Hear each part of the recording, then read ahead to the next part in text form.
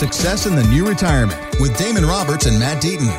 And this is the Success in the New Retirement podcast with Damon Roberts and Matt Deaton. My name is Mark Owens, and it's all powered by Acute Wealth Advisors. All the information, you can find it at successinthenewretirement.com. Wayback Machine to 1985. We're watching these videos. All the artists got together to record We Are the World. Yeah.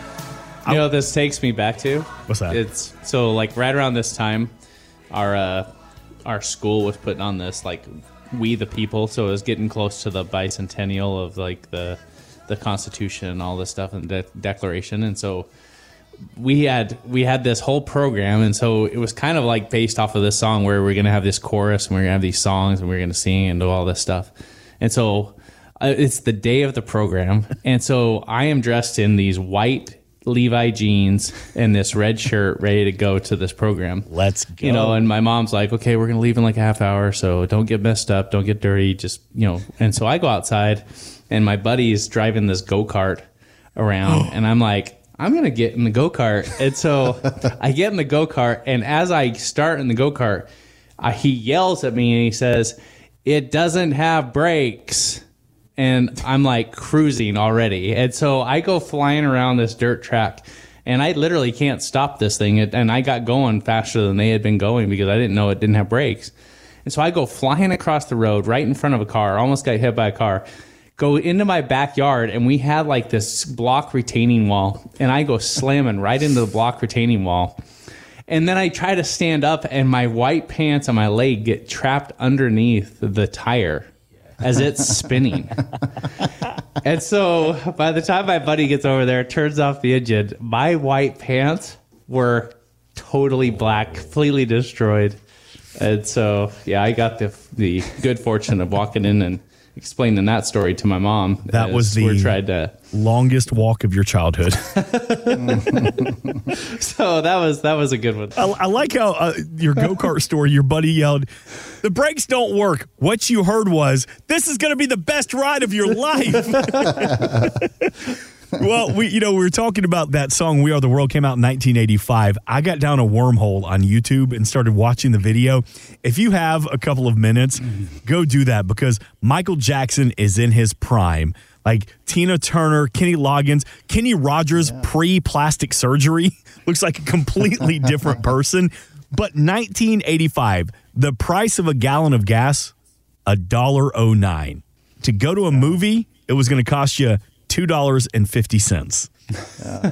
And I will say, though, I know going to a movie now is like $20 a ticket, but there is something pretty cool about the lounging chairs and the servers bringing you food and drinks. Like that's a splurge I don't mind doing. But the big thing that caught me was in 1985, our national debt, and we talked about this a little bit in our last segment, was $1.8 trillion. Currently, we're sitting at $29 trillion. Well, what's crazy is our deficit right now is a little over $1 trillion. So that's what we're deficit spending in a year. And so our deficit increases by that extra trillion every single year just because we're spending more than we're bringing in. And yet, all the way back then, what, 20 or 25, 20, 30 years? 85 is 37 years ago. Now we're getting old. The question is have you done your part and not cashed your own stimulus check by saying, you know what? No, I'm not going to be I haven't met anyone that's done that. Not one person. Actually, let me ask you, I'm glad you brought that up, because I think we've mentioned it before, but now that we are in tax season, those child tax credit checks that we were receiving, if you have kids, we held on to ours. We didn't cash any of them, but we're going to get taxed on those, correct? Well, if you receive the check and it was a credit, it's not going to be taxed back to you. That's basically a refund. That's basically getting your money back. So I would recommend cashing that before the government can't pay that. Like I said, we're at $29 trillion. You have to report it. It's like those stories of like, I think like it was like Steve Young or Joe Montana that they're like moving and he goes and he finds like checks that he hadn't cashed from the 49ers and stuff like that in his drawer, like because it was a game check and he didn't feel like he played well that day, so he didn't cash the check. And it wasn't until years later that he I should probably better than I thought. I think it's time. I think it's time for me to do that. I'm worried about my measly little $109 check in Montana's like, $40,000. Nah, we're good. I'll be all right. And something else that the community's talking about is RMD changes, because you're going to need more time to plan those RMDs this year. There's some rule changes that are going to affect both the original owners of the account and the beneficiaries. So, Damon, Matt, what do you know about these changes and how do we navigate it?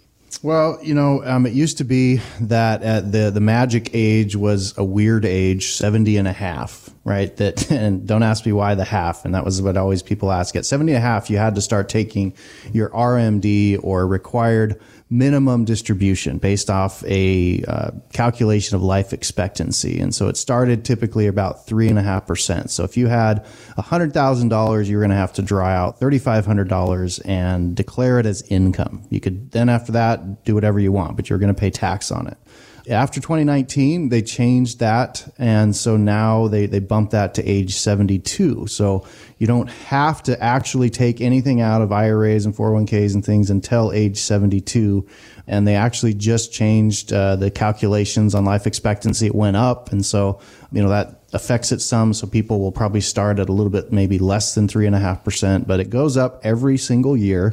And the kicker is if you don't do it properly, if you don't do it at all, they give you a one-time pass with no penalty. But after that, it's a 50% penalty, right? So if you had to draw out $5,000 of required minimum and you didn't do it properly and you had a 50% penalty, you're paying $2,500 penalty that you don't get back.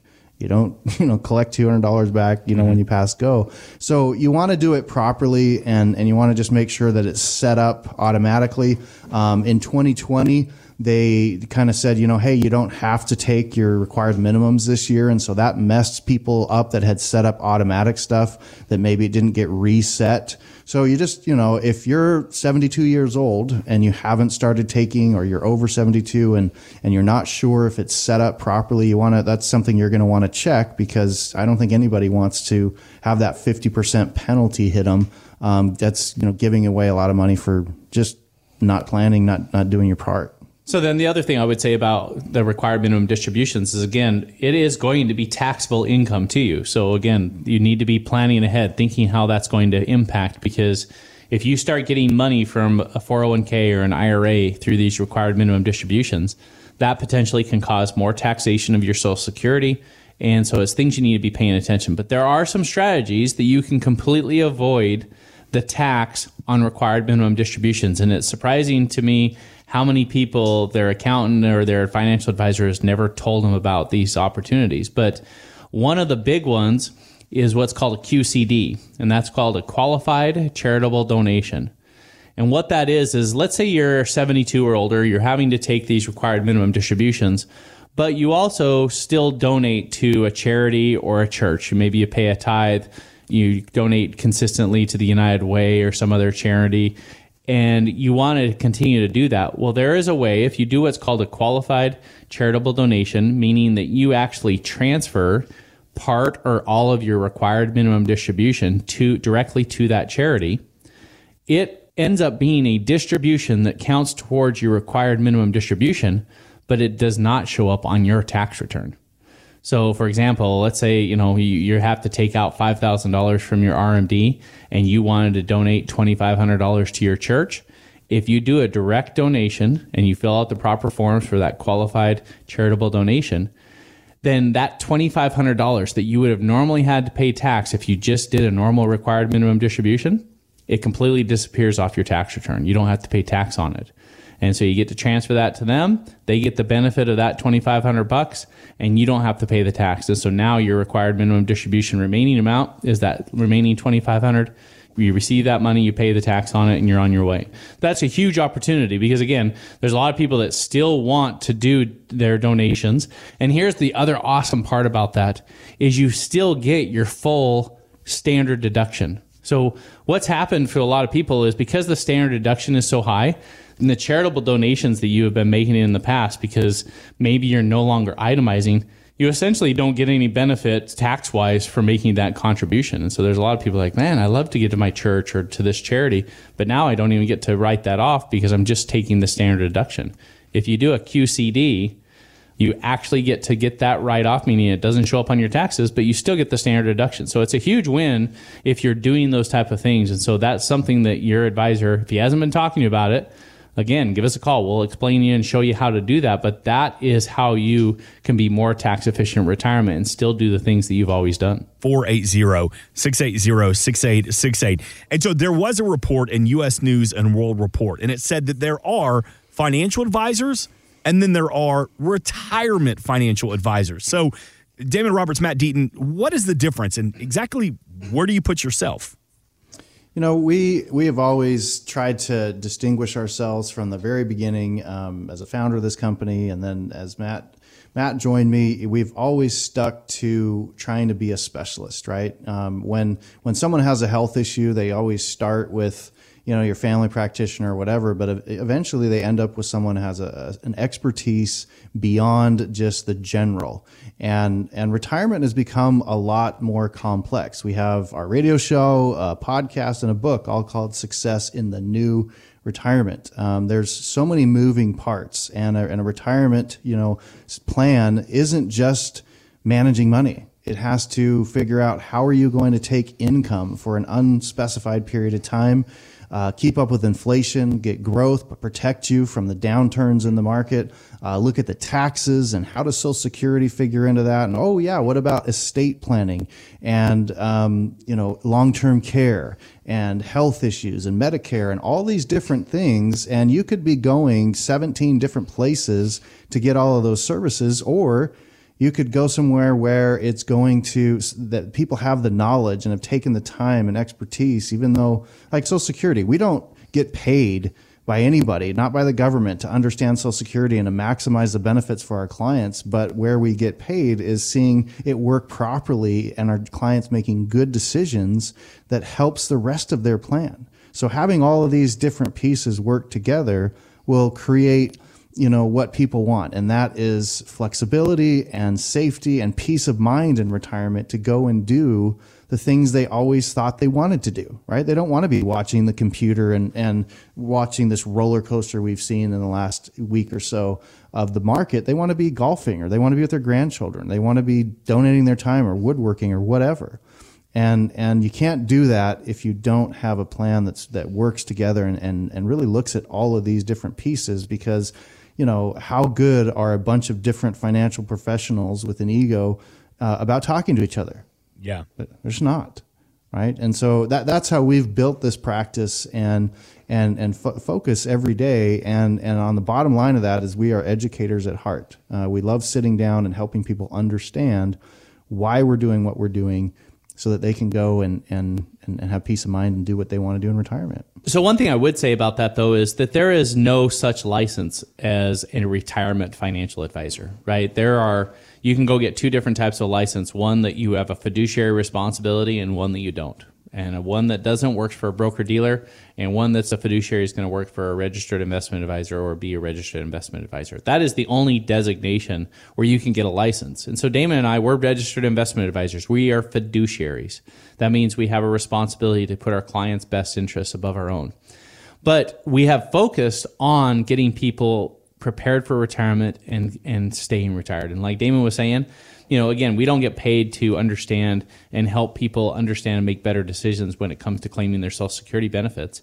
But that is something we have educated ourselves on and help people kind of walk through that different processes and the different options that they have, because it's going to make a big difference in how that impacts their financial plan. And we want their financial plan working as hard and as efficient as possible in retirement to generate the income that they want. And so, again, we'll spend time doing some tax planning and looking at how their investments are set up to say, okay, it's worth you got accounts worth $1 million, but we want to make sure that after taxes, you get to keep $900,000. How do we make it so that you only give Uncle Sam 10% as opposed to giving him 15 or 20? What are some strategies that we can be doing that would make that possible? And then try to explore those options and put that in place. Mm-hmm. And so, again, if your financial advisor is just doing investments, there is so much more that should be done that's going to make a big difference in what you are going to have to spend and use for yourself during retirement. And so it's more than just investing. It's figuring out a proper financial plan, a proper income plan, some strategies to be tax efficient, to reduce fees on your portfolio, reduce risk. All of those things need to be working together so that you're getting the best benefit. And that's what Damon and I strive to do. But there's no special license. Again, people have to choose how they're going to focus and what type of value add they're going to provide for clients to help them build wealth and keep that wealth. And that's what we've strived to do here at Acute, is we're striving to build something that tries to take as much as we possibly can out of your resources and allow you to get as much as you possibly can and then pass on as much as you possibly can. That is the goal. And that's what we work for every day, and that's what we strive to do with all of our clients. Thanks for listening. Want more from Damon and Matt? Check out successinthenewretirement.com. And while you're there, drop us an email with your questions. Investment advisory services offered through Acute Investment Advisory, LLC, a registered investment advisor. Insurance and annuities offered through its affiliated company, Acute Wealth Advisors, LLC. Tax and or legal advice is not offered by either company or their affiliated companies. Consult with your tax and legal professionals for guidance on tax or legal matters. The information presented should not be viewed as personalized investment advice. All expressions of opinion are subject to change. We are not affiliated with nor endorsed by the Social Security Administration or any other government agency.